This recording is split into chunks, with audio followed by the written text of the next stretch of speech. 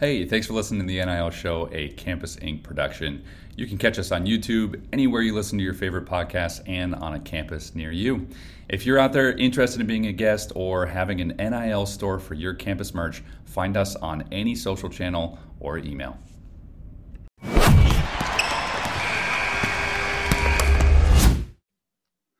What's up, everybody? Welcome to another episode of the NIL Show. I'm Adam. That's Tate. I'll tell you one thing for dang sure. Steven's not here. Sean's not here. This is why you have a deep roster of all-stars, right? I mean, I feel like whenever we record around here, we're just picking like an all-star game roster. Just somebody's out, somebody else's taps in, and we never miss a beat. What's going on, Tate? How are you? I'm good. I'm always ready in the bullpen. Always loose, always ready to go. The pitching analogies, how often, I mean, obviously, you know, you pitched at Corpus Christi and then you were overseas in the minors. How often in your regular life do you use pitching analogies? That's what I want to know. Too much to where I'll see where I can lose people in a conversation when I start getting like too into the nitty gritty of it, and then I lose people. Megan just rolls her eyes at you. She's like, oh, geez, yeah, here we go again. And Megan was no slouch either. She played soccer at Corpus Christi, right?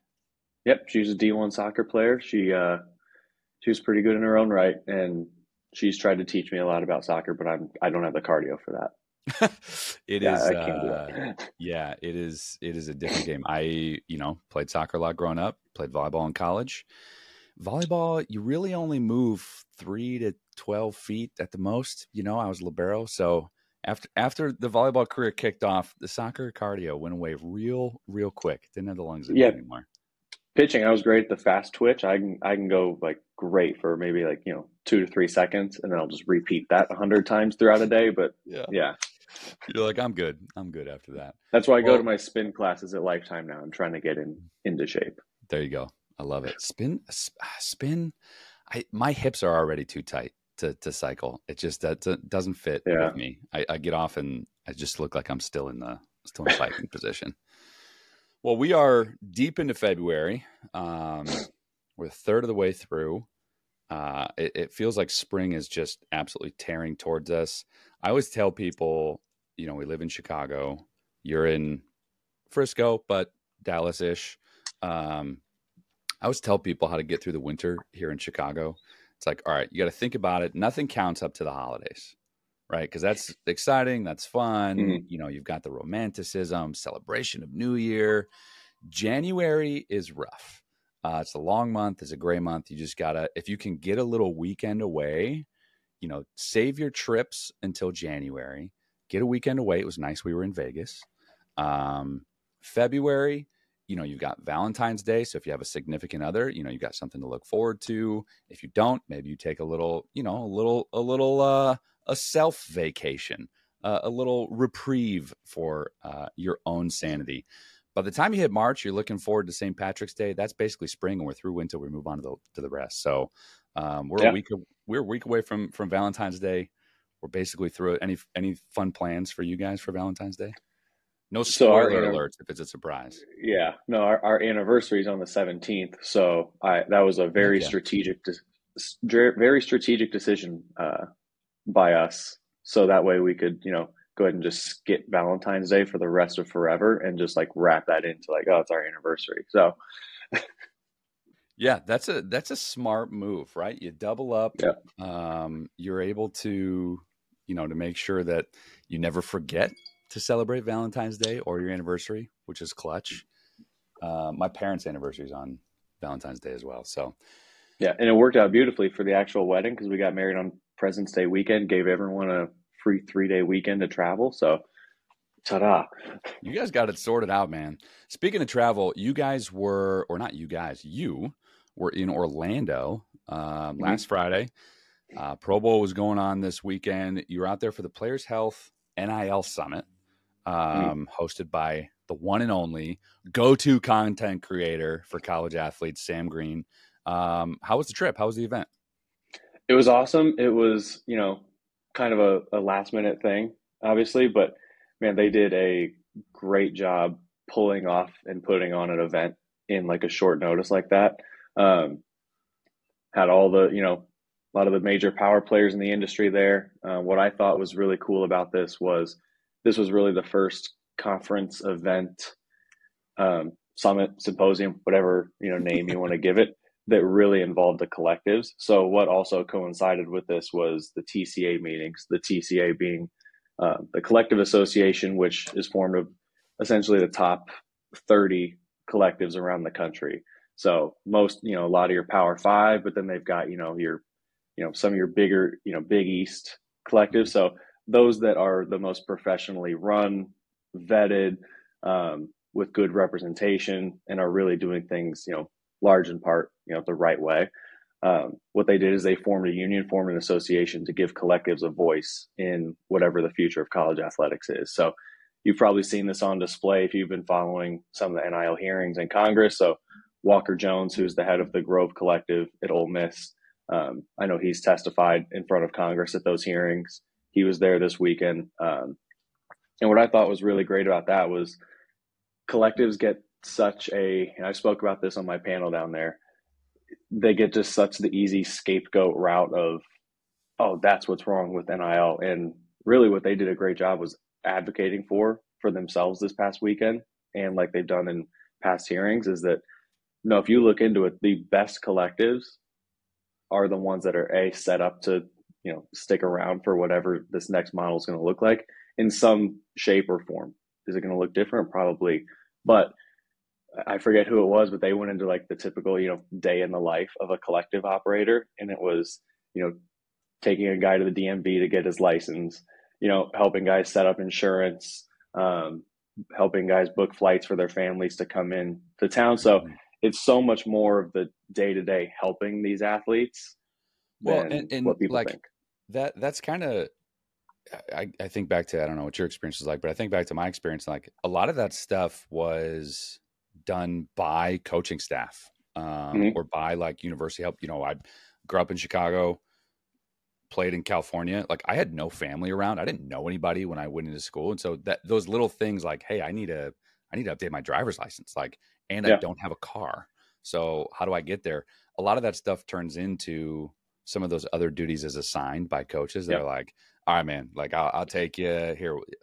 We'll hop in the car with my kids. Like, don't worry about it. Like you're kind of relying on a lot of the goodwill of athletics departments and coaches, which that's why they're there. But to have somebody or to have an organization that maybe has a bit more capacity or time to do that when they're not trying to also break down film and get on the road to recruit and all that kind of stuff is great. So how would you define, we talked about a couple things there. You mentioned a hot topic we'll talk about today, union. We'll talk about that a little bit later, some exciting news. You said another thing, some of the best collectives in the country. How would you define, from all of your experience, Talkwalker, director of NIL strategy at Kansas, like now here kind of helping us run our collective program. How would you define a best collective? Is it biggest? Is it like, hey, I'm the collective at Alabama, that means I'm the best? What are the criteria to be a best collective? Great question. I think a lot of people are still trying to figure that out. But in my opinion, I think if you had to give an award, if we had the Grammys for best NIL collective, I think one of the main things you would want to look at is how diversified, are their revenue streams? Meaning, are they just reliant on, your major 3 or 4 donors, right, who are writing these major checks, and then like, that's it? And don't get me wrong, you need those 3 or 4 donors, to really step up. However, following the landscape, following, everything that's going on in the legal world right now around NIL, a lot of schools are actively trying to pull collectives more in under their realm. So what collectives need to be doing, and the best ones are doing, is diversifying their revenue streams, whether that's through really putting in, more emphasis on brand deals and almost essentially serving as an agency, a marketing agency for these athletes. So that's one. Number 2 would be around growing your membership. That's where we get into, that's sustainable. What that income looks like every month coming in. You're providing value to members. And then 3, I would look at ways like, what are you doing to get creative in the space. So like there's all, a million different ways people are looking at, how do we get creative? How do we find a new revenue stream that hasn't been tapped into? Shameless plug, our collective programs kind of served as a great option for some of that. It's really worked out as a great option. That's a lot of the feedback that we've obviously gotten is, hey, we don't really have to do anything for this. It's an opportunity that already exists for our athletes. Now we just get to tie into the NIL ecosystem even deeper. So those are really the three ways I look at that is how are you, setting yourself up so that you don't have to rely on just 2 or 3 donors. Yeah. And it's one of those things, like we'll talk about this with the NLRB rulings, but what you hear a lot in the news and the conversation that's happening, like we'll call it in the cultural zeitgeist of just, or the echo chamber of X or Twitter or whatever you want to say, is like collectives, like you said, they're the scapegoat. When you really take a step back and look at what are we trying to do and how are we trying to function, in the current ecosystem, you need an organization like a well-run collective. I'm not saying like, I'm not using the blanket term collective. I'm saying like a well-run collective, one that you just described, to help manage a lot of the chaos and help you keep some of the, let's be real, competitive edge in how you're going to support this whole new ecosystem that's required to run a high quality competitive program. And yeah, it wasn't on purpose. It was a little bit of an accident to have our collective program launched right before you went out there, but worked out great. I'm sure you had some great conversations. I know we've chatted a little bit offline, more big things to come, but our collective program is basically saying, look, we know how to activate merchandise at an institution, right? We have the community, we have the audience. We know we're going to pay the kids really well. We know how to do this. You know how to manage members and do your thing and, be boots on the ground, connect with the athletes, bring value to them in that way. A lot of them are looking for those merchandising solutions like, I got to have a t-shirt for sale, but that doesn't necessarily resonate with fans outside of the fans who are smart enough to really understand, like, I don't really want this shirt, but I got to get the shirt to help support whatever. So what we're able to do is, with some of our other great partners like Original Retro Brand, is provide merchandising solutions for these collectives that will create some revenue for them, but still be licensed by the school. And let's just call it what it is. Give something give something to the fans that they actually want to wear, right? They actually want to wear the school marks. They actually want to celebrate the institution. So how can we provide that type of merchandise while still creating some sort of sustainable or incremental revenue stream for the collectives and not have them having to like try to run merch lines while they're also volunteers. Yeah, it's an area that I've learned a lot more about the merchandise and licensing world since I came in here than I ever thought I would know in my career. But it's an area that takes up for a collective, it takes up a lot of time. It's not an easy thing to run, to figure out who's my supplier, who's my distributor, what are the margins on this, who's fulfilling the orders. And so when they get presented with the opportunity of somebody that knows the NIL space like we do, to kind of essentially take that off their hands, but hey, also we're going to do some unique stuff that no one else can do, i.e. our retro brand partnership. It opens up a lot of different doors for them and really just makes their lives easier. So we're already seeing this, a couple of these collectives that have come in kind of under our fold are incredible partners. They're an extension of the school in the sense that they are talking with the players, they're talking with the guys, and then sending those feedback and messages, ideas. Like we have one of our ACC collectives who's, texting our account manager for that school being like, hey, he really likes this shirt, really likes this design. Can we do this one a little different? Like they've now turned into an extension of the school. And that's exactly what you want a well-run collective to be. Right. Yeah. 100%. Well, let's shift gears here a little bit because there's some really exciting, if you have the internet, I'm sure you've seen, I guess have the internet and care about college sports at all. I'm sure you've seen the landmark ruling by the NLRB, National Labor and Relations Board. It came out yesterday afternoon. Little quick background. Dartmouth men's basketball program filed a petition to be able to unionize. And this has been a little bit on ice until they could get a hearing from the NLRB. I think this was back in October. You'll have to fact check me on that. But the hearing and the ruling finally came out yesterday. And for the first time ever, the NLRB ruled in favor of the student athletes, granting them a petition to hold elections to form a union. And we have to give a big shout out to Jesse Dougherty from the Washington Post, who covered this really well. Sportico has covered this really well. Amanda Kristovich from Front Office Sports has covered this really well. So please feel free to go and read those articles. They break it down really, really well, all the way from, this isn't the first time a school has done this. We'll touch a little bit on Northwestern, but from just off the cuff, Tate, we'll dive into the weeds here. But a school's athletes forming a union, good or bad? Good. And I always look at anything involving, especially in this industry where athletes have been, their rights have been, silenced and stripped from them for a long time. I look at any step towards, more athlete empowerment as a good thing. So that's my initial off the cuff one word. Yeah, I tend to agree. Shocker. You and I think very similarly about a lot of things, which, typically you want some dissenting opinions on a podcast, but here we are. This one's not hard to get on the side of the student athletes for. But hey, if you don't agree with this one, you're probably not listening to a show called the NIL podcast or NIL show as it is. Yeah, so exactly. That's fair.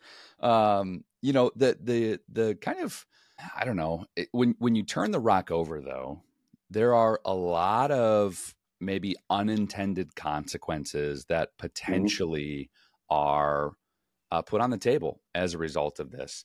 And before we get there, let's go ahead and kind of dive into what's actually happening here. So, the school, just because this ruling came out from the NLRB doesn't mean that, okay, it's done and dusted, everything's over. Of course, we live in America, the land of appeals. There will be an appeal process from the school. This could essentially go all the way up to the Supreme Court, which is, what happened with the Alston case and things like that. So that's not unheard of, number one. Number two, let's not forget that we're in an election year, or we have an election coming up here relatively soon. And usually the political seats on the NLRB mirror whoever the incumbent president is. So there's some changes that may or may not happen there. Biden is, traditionally a very pro-union president, which is reflected in, who sits on the NLRB. That may change, may not. But that has some factors here. But the biggest topic of conversation is this happened in 2015. Northwestern University football program, those athletes petitioned the regional director in Chicago to form a union, and they got denied pretty much on the basis of it's not really fair to allow one institution in, this Power 5 conference to unionize. And since the NLRB doesn't hold any jurisdiction over public schools like Ohio State, University of Michigan, Michigan State, they didn't have any jurisdiction to really level the playing field across the board. So they said, no, you cannot unionize. That was back in 2015. What's different now in 2024, 2023, that really sets the table for this to have some serious momentum? In my head, in 2015, I was a high school senior about to start my college career. So this is something I kept, obviously an eye on. What has changed so much, and I go back to my days when I was in SAC, right? And I would try to bring this conversation up, or there was not a single, thesis paper I wrote about that was not about why college athletes deserve the rights to their name, image, and likeness. The first thing that's really changed, I think, is public opinion and public sway on, athletes' rights, the NCAA as a whole, and how that model is structured. I think that's the biggest thing that has really changed is the public opinion of that. Second is we've now seen that, contrary to what some people on X/Twitter universe think, that we're now coming up on year 3 of athletes having rights and being able to be paid. And guess what? the model still works just great. People are still watching at record numbers. People are still going to games at record numbers. They're buying jerseys, buying shirts. It's clear the product is not going anywhere. And athletes have now had their rights in a pretty unrestricted, unregulated market. So I think those are the two things that have now gone to show that, hold on now, maybe this model is one that just didn't need to exist for a long time. And we're starting to see that, reflected in countless legal cases that are going on right now. That's where it's shifting. Well, and that's the, you can't look at any of these in a vacuum. And I was talking to my dad about this, and, now we know that the TRO that was filed by Tennessee has been denied. But I was talking to my dad, who's a high school athletics director, and I was like, if you look at all of the things that every day, it's like death by 1,000 paper cuts, right? Like this system that has been created may have been fine, but the moment that it really started to get inflated beyond any reasonable numbers, that was the moment that, from a leadership perspective, you should have said, hold on. We're not even talking about like altruistic motives or anything like that, but just from I want this organization to last for a really long time. And if I just continue to marginalize and bulldoze over probably the largest subset of stakeholders in my organization, eventually this will become a problem. And that's what's happened over the last 10 years or so.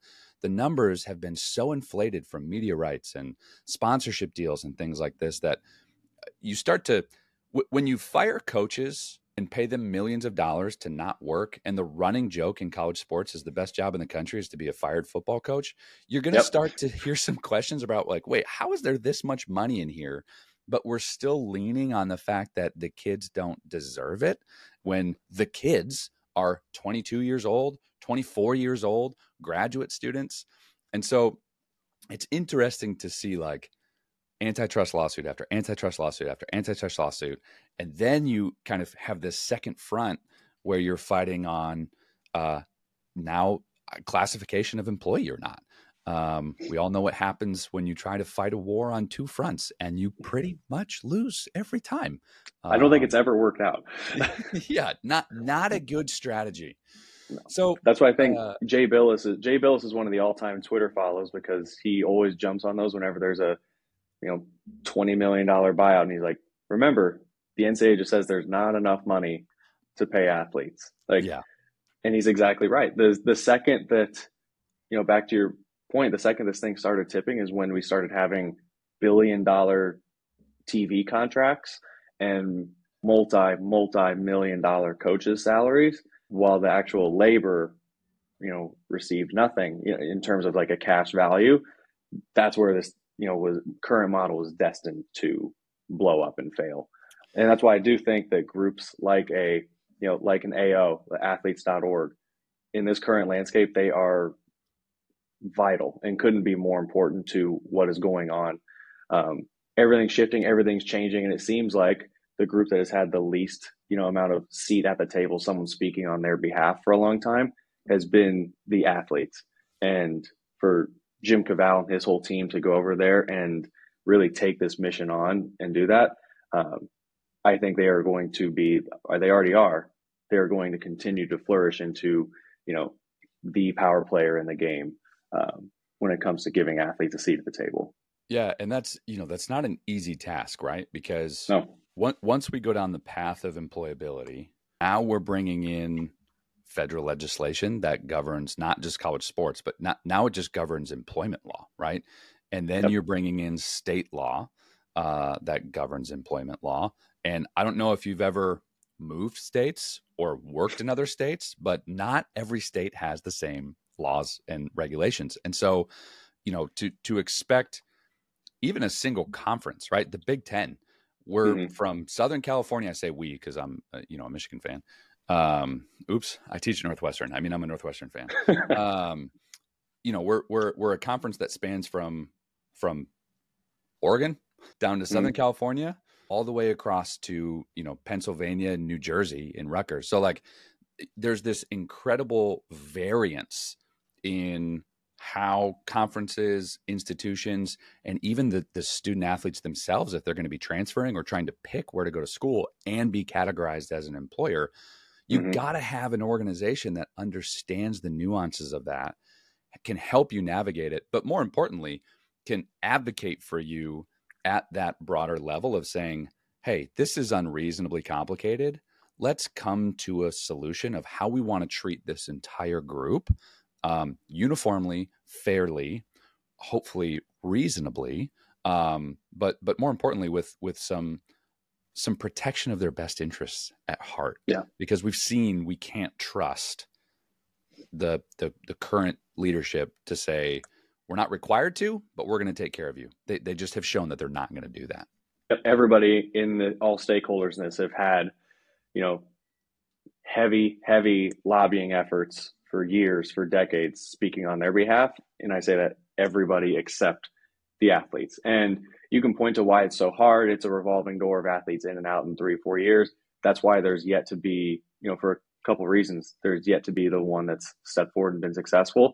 Now, what you have, though, for the first time is a group that is being run like this by experts in the actual field, in the industry, who have been day to day on college campuses, speaking with athletes, working with athletes, even pre-NIL, and then now in the current NIL era. That's why I believe that AO is going to be the one that is destined to change this for college athletes. Yeah, I love what you said, because it is it's almost like a knee-jerk, like default reaction. It's like, oh, well, this is just a revolving door of, every 4 years we get new. How are we supposed to? Do you know what the average career is for an NFL player? About 3, isn't it? It's like 3 to 5. Yeah. 3.3 years. Yep. 3.3 years. So we could figure out at the NFL of saying, whoa, we have to collectively bargain. We have to put some guide rails in here. We have to make sure that we have some standards, and you get them for 0.7 years less than you get college students. Yeah. So it's and just kind of on that same, and on that same boat, we keep hearing Rick Pitino. I don't know if you saw his tweet yesterday, but he had one of those where, like, man, and I've heard this from countless coaches, that, hey, why don't we just, his tweet basically said, the Big E should just set a $2 million salary cap for every school, and the conference should just sign the athlete. And I was like, yeah, I'm with you. Like, sure, that can't happen without collective bargaining, though. So exactly. Countless coaches have said, why don't we just set a salary cap, and this could all be so simple. I'm like, you're on the right track. However, that can't happen in the antitrust model without collective bargaining. So there has to be a group that steps up and can fill that void. And I think that's one of the biggest frustrations for coaches, is they think it should all be so simple, but no, there has to be a legal model here. Well, and to sit on the side of the coaches, it is that simple. It is that simple. And most of these coaches are coming from, Rick Pitino's coming from the NBA, Jim Harbaugh's coming from the NFL. Like, these coaches are going, guys, we know how this works. Just get it done. But to your point, like, to get it done, you have to have a CBA. So stop fighting that piece of it, embrace it, and we can all move on with a sustainable model that works for everybody, in theory. Now, these are some of the, I mentioned when you turn over a rock and you've got all those grubs and beetles and all that stuff, you don't see at first. I'll just be honest. Some of my concerns are Olympic sports.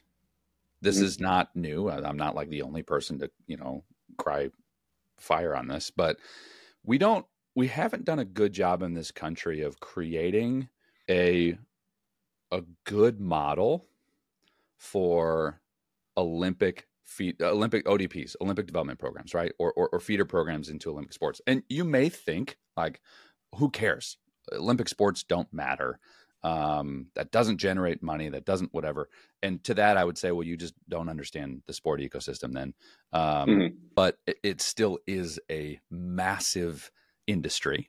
But that's kind of one of my, like, I still think we should go this direction, but a little bit of a in terms of just Olympic competition, elite competition, number one. But number two, Olympic sports are oftentimes a path to education for a lot of underprivileged or underserved communities for a number of reasons. One, they're often individual sports, which means there's a really low barrier of entry to, train and compete and get better. You don't have to buy a lot of equipment.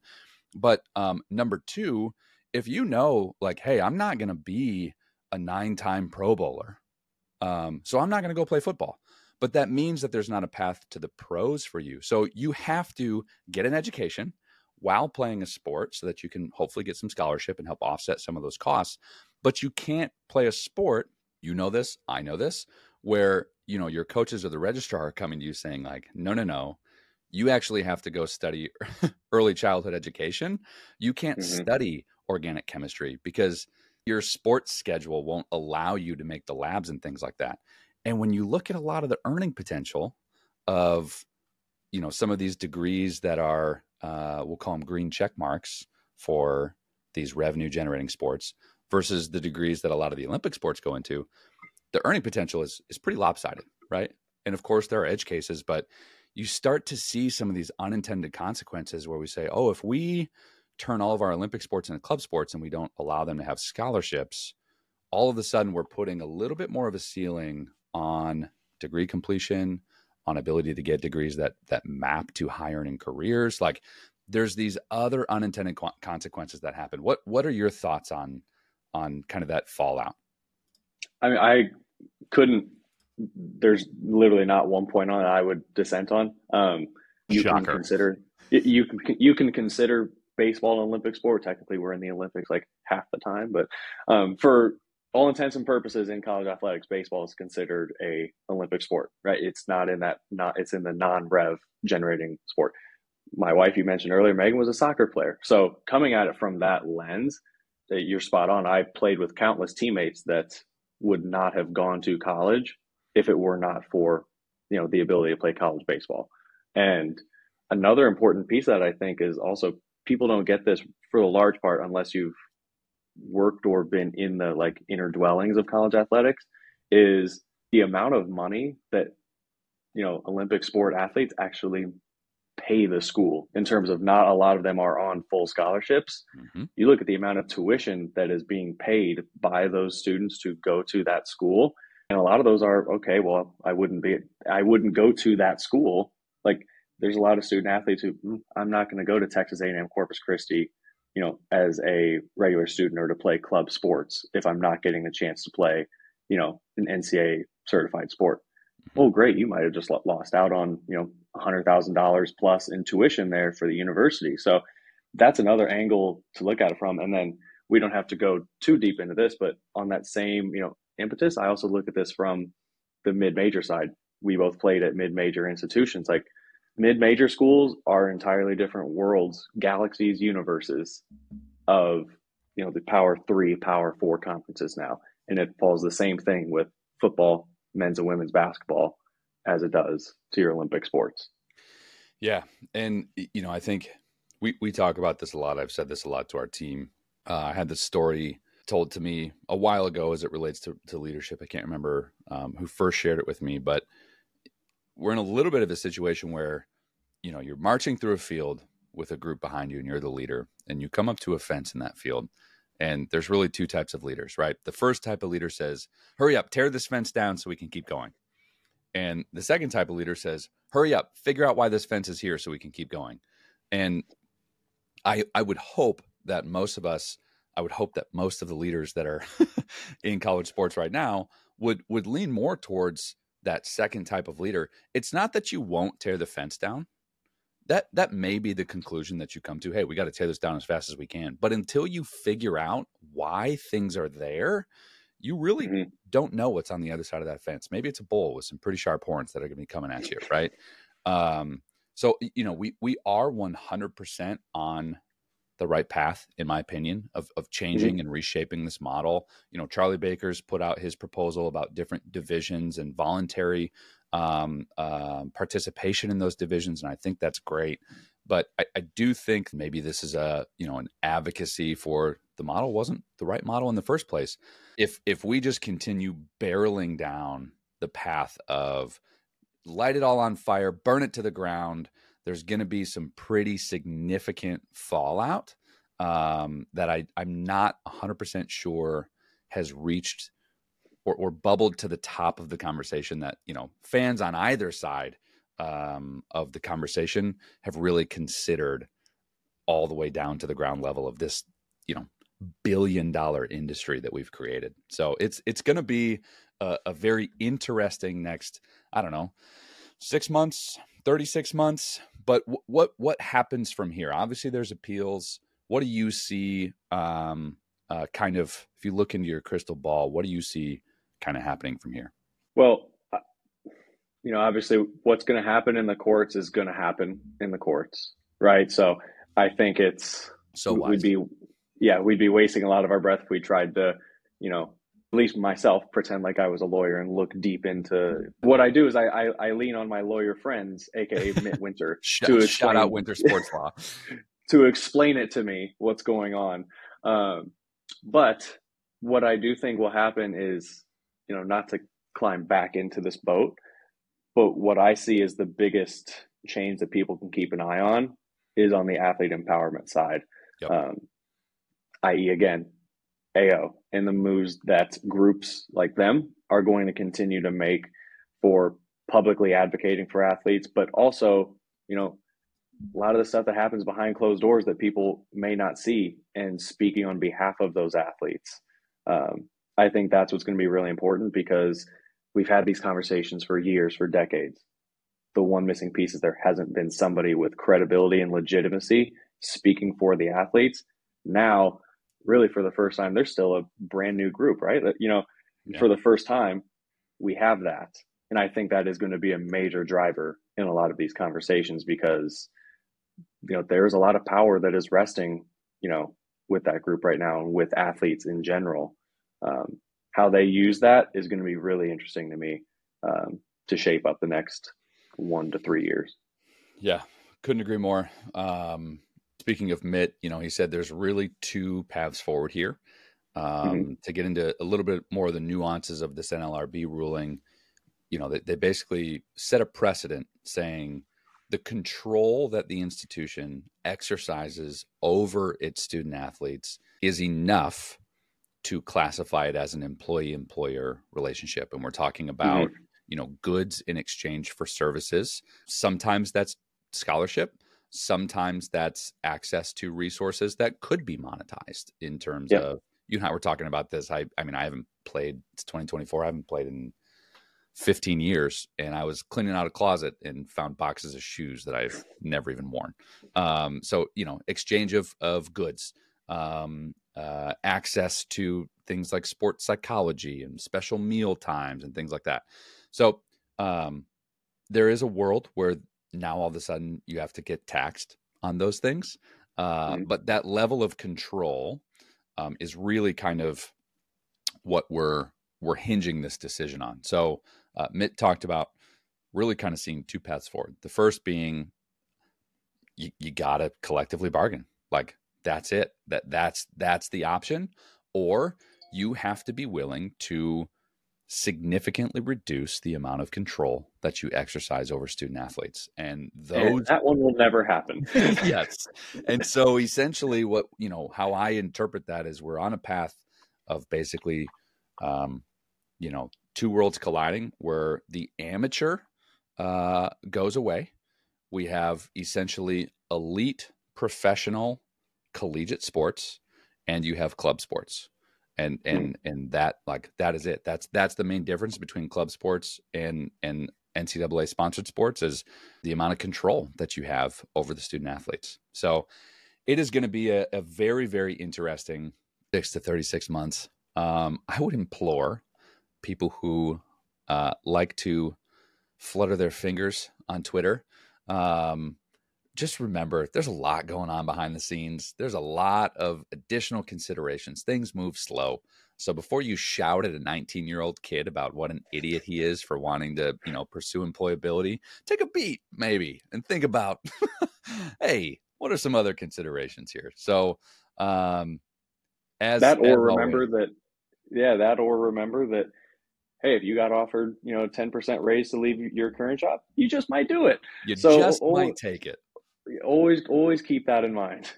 Well, with that, once again, here we are living in unprecedented times. This is our ninth once-in-a-lifetime event that's happened in the last 3 years as it relates to college sports. Who knows what will happen? You and I are just two guys here shouting into the void.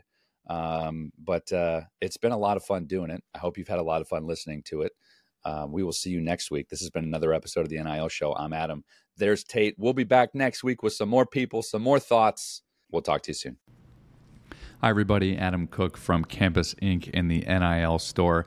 Want to say real quickly, thank you so much for listening and joining us on this journey. And as a reminder, if you ever need any custom merchandise, youth jerseys, camp t-shirts, whatever it may be, you can always find us at campus.inc. And of course, for all your NIL needs, nil.store. We're going to jump into the episode. I hope you enjoy.